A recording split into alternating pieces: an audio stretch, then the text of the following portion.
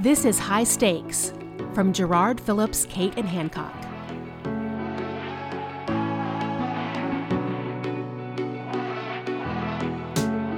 Welcome to High Stakes. I'm David Schifrin.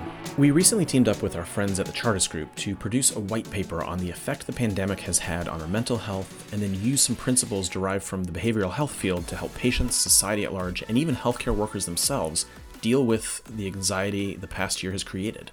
You can find out more about that white paper by going to gerardinc.com/safe-to-return.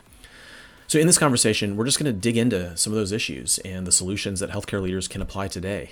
So we'll keep the intro short. I'm going to turn it over to one of our founding partners and our Chief Innovation Officer, Molly Cate, to kind of set the stage and lead the conversation. Thanks, David. As David said, my name is Molly Cate, and I'm really excited to be here today to talk a little bit about and explore sort of a lesser talked about COVID-19 subject, and that's anxiety.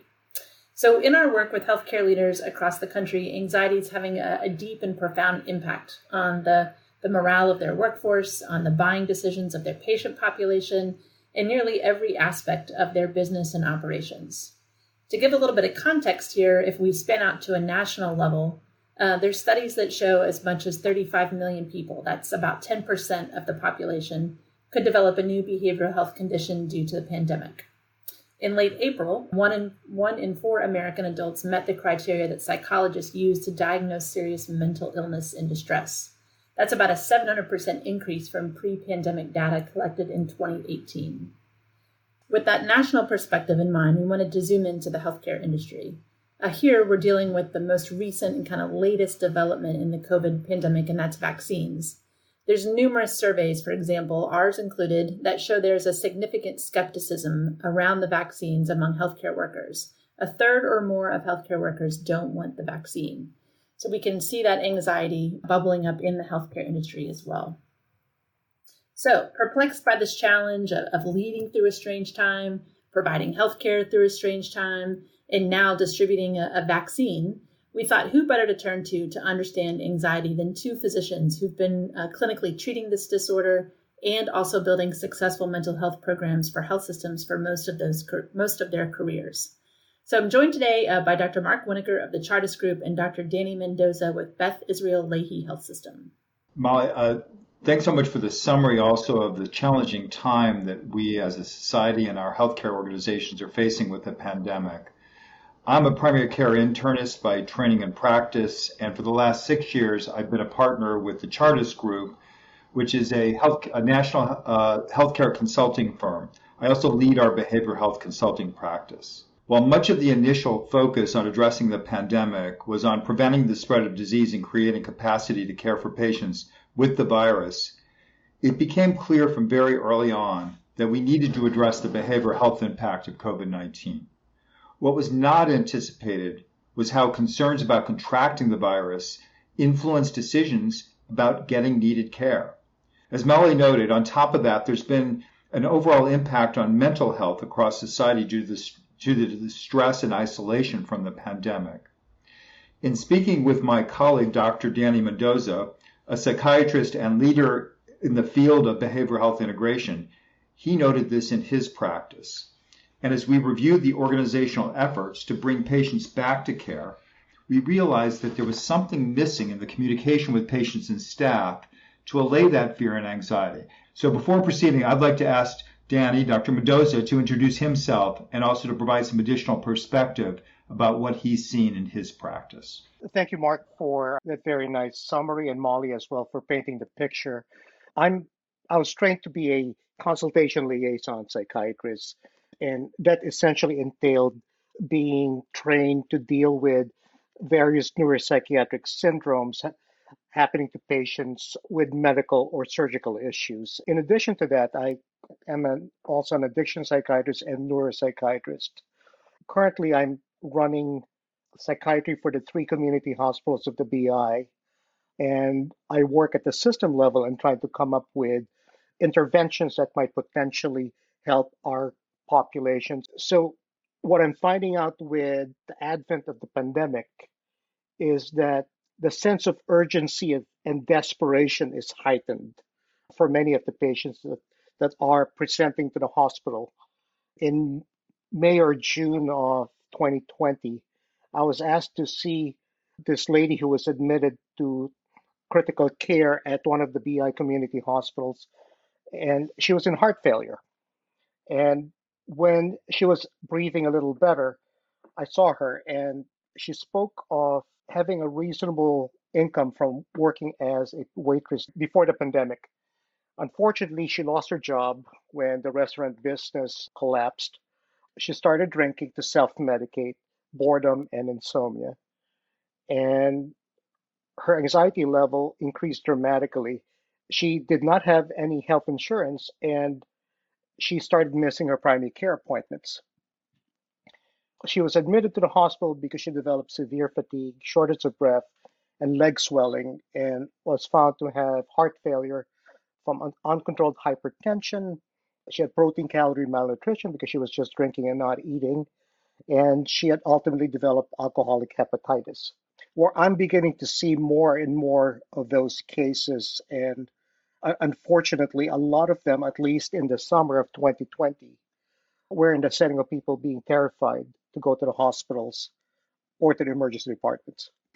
Yeah, let's start with that conversation. Mark and Danny, I would really love your perspective on how this pandemic is different. I think in healthcare we're all equipped and operating in times of change and challenge. Our industry is constantly evolving, and particularly behavioral health is a subsection of healthcare that is under sort of a continual evolution. Obviously, it's been rising in importance in our society. And I think, this pandemic has put it further in the spotlight.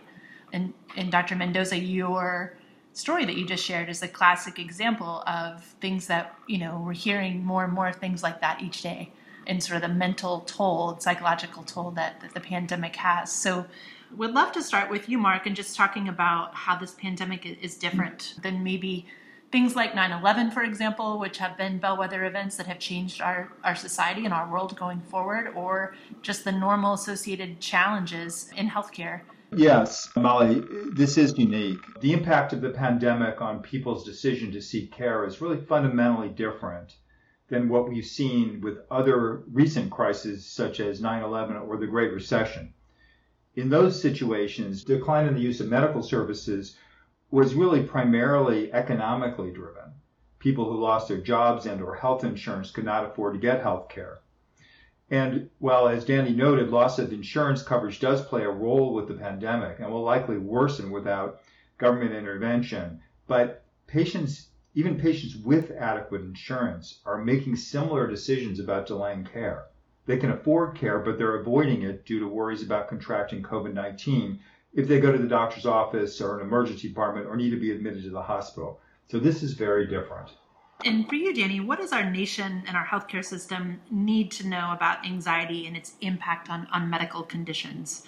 Would love to hear from you with a clinical perspective about what healthcare leaders need to know about, the role of anxiety and in patient decisions regarding the importance of seeking care. If I may, I just wanted to follow up on something that Mark said about the difference with the pandemic compared to 9/11.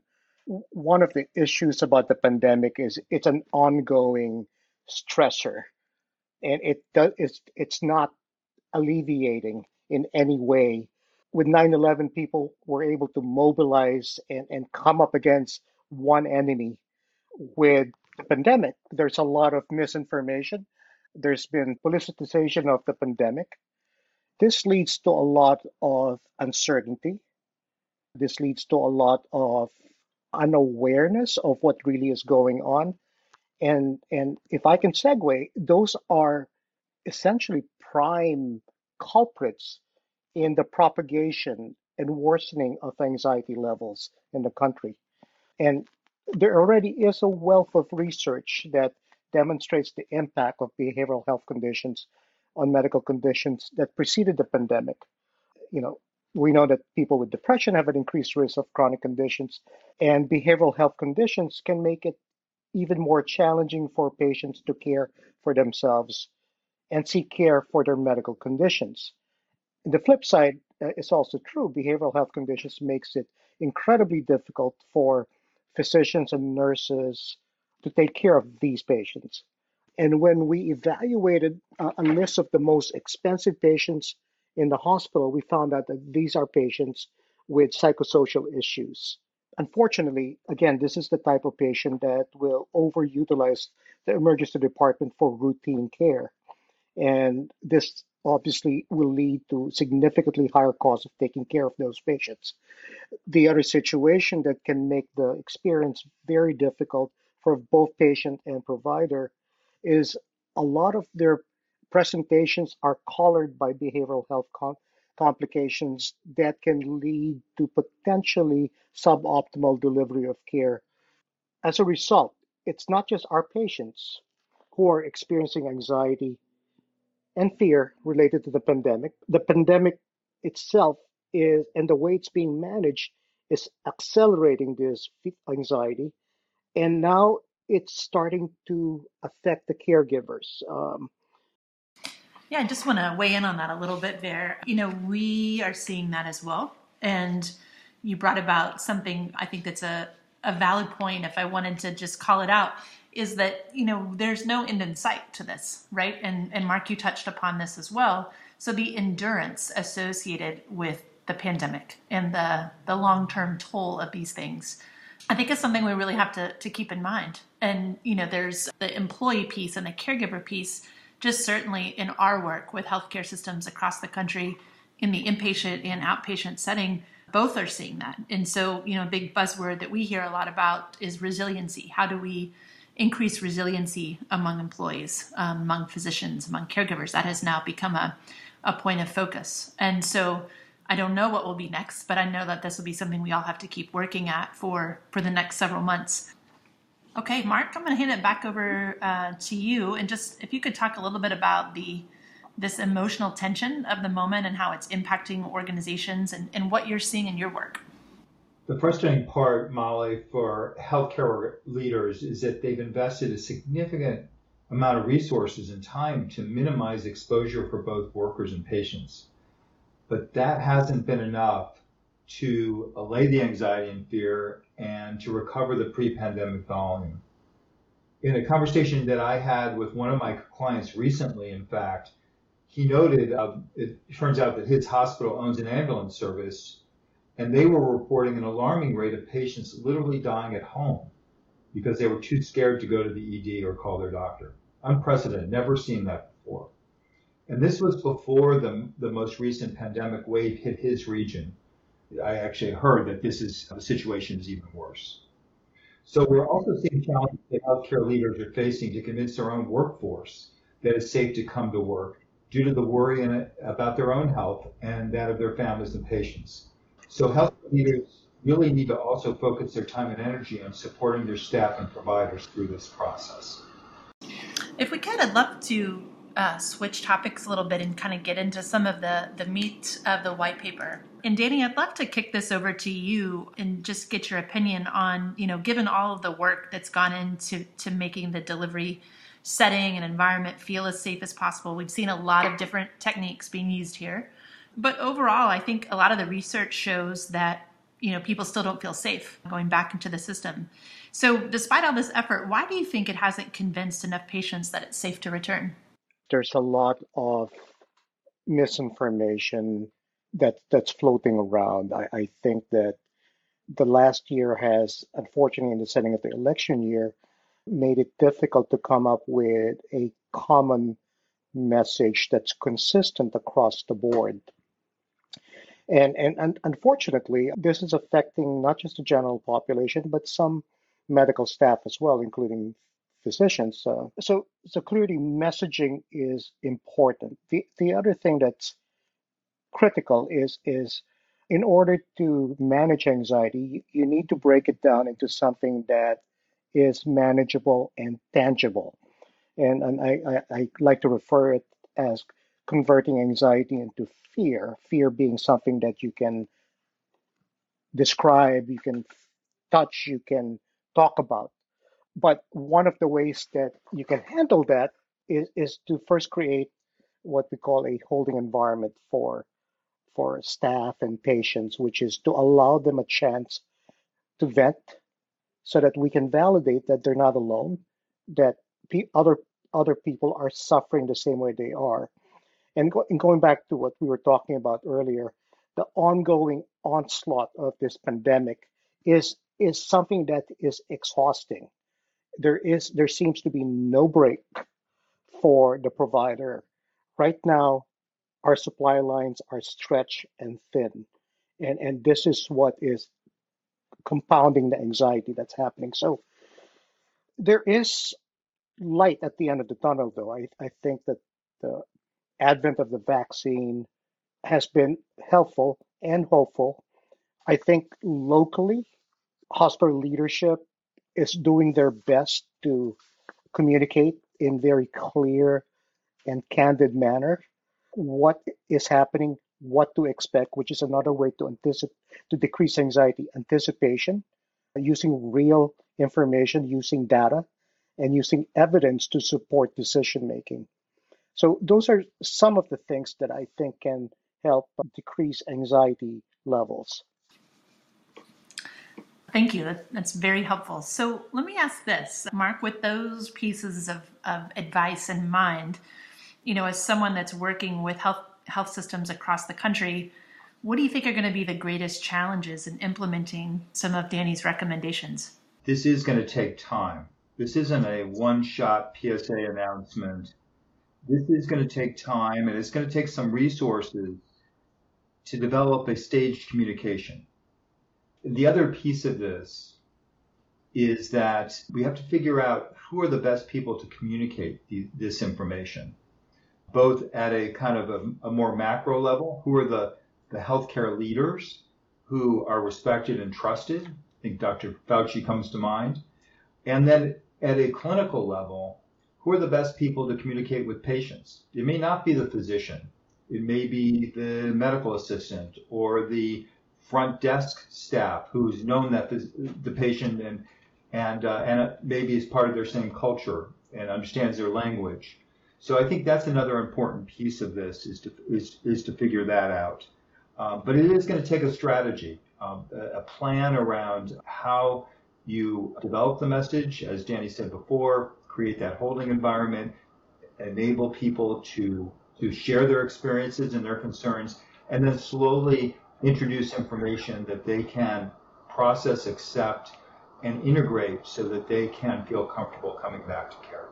One of the biggest missing pieces right now is the delivery of a consistent message, as well as the overabundance of mixed messages. This has led to a profound lack of trust, and this has been very detrimental to the morale of healthcare providers. I think, as Mark had alluded to, appointing respected leaders would be the first step. Mark's point about appointing people who understand the culture would be critical. My concern about vaccine administration is that there are many people who would rather not get the vaccine for all sorts of reasons that don't seem to make sense, but to them does. So in order to effectively build the trust, we need to have consistent, repeated messaging on a regular basis by people that understand certain segments of the population. And this will have to be individualized. So it's not a one-size-fits-all intervention. Both of you have touched on topics that we talk about a lot at our firm, which are the importance of a centralized and a consistent and a single message and the repetition of that, as well as the importance of the messenger, so no offense to both of you, but physicians, for example, are a group of constituents that we work with a lot, and they typically are more likely to trust another physician or a fellow physician. Whereas, if you want to go talk to frontline caregivers, nurses, for example, they trust someone different in their organizations. So I really applaud both of you. As someone who's passionate about communications, I applaud both of you for talking about those topics, because I think it's important, and it's something that when we're not in a pandemic and we aren't as focused on communications at a strategic level like we are now, it's easy to let those things go. So I think it's great advice that both of you, brought to this conversation today and into the white paper from a clinical perspective. Mark, any closing comments from your end? No, I think that I want to just also reiterate that even prior to the pandemic, the ability for our society to be able to address the behavioral health needs of its population was challenged, significantly challenged. The pandemic has made it worse. And finding ways of building capability within the healthcare system, the collaborative care model, which is increasingly being adopted by primary care practices, to be able to offer behavioral health services through primary care with the support of people who have expertise in behavioral health care but work side by side with the primary care physicians, I think is going to be a critical element of addressing some of this unmet demand. So I think that and other strategies that we need to focus on in building capability to be able to address not only the pre-existing challenges, but what's been added by the pandemic. Yeah, so to end on a positive note, maybe if there's one good thing that comes out of the pandemic, it's I know the stigma associated with mental health has plagued the industry for a long time. So maybe a greater understanding of and appreciation for behavioral health and its impact on our fellow citizens will be a good thing to come out of this. If we could carry that forward with us, that to me would be something I think that goes a long way toward making sure people get the care they need around those issues.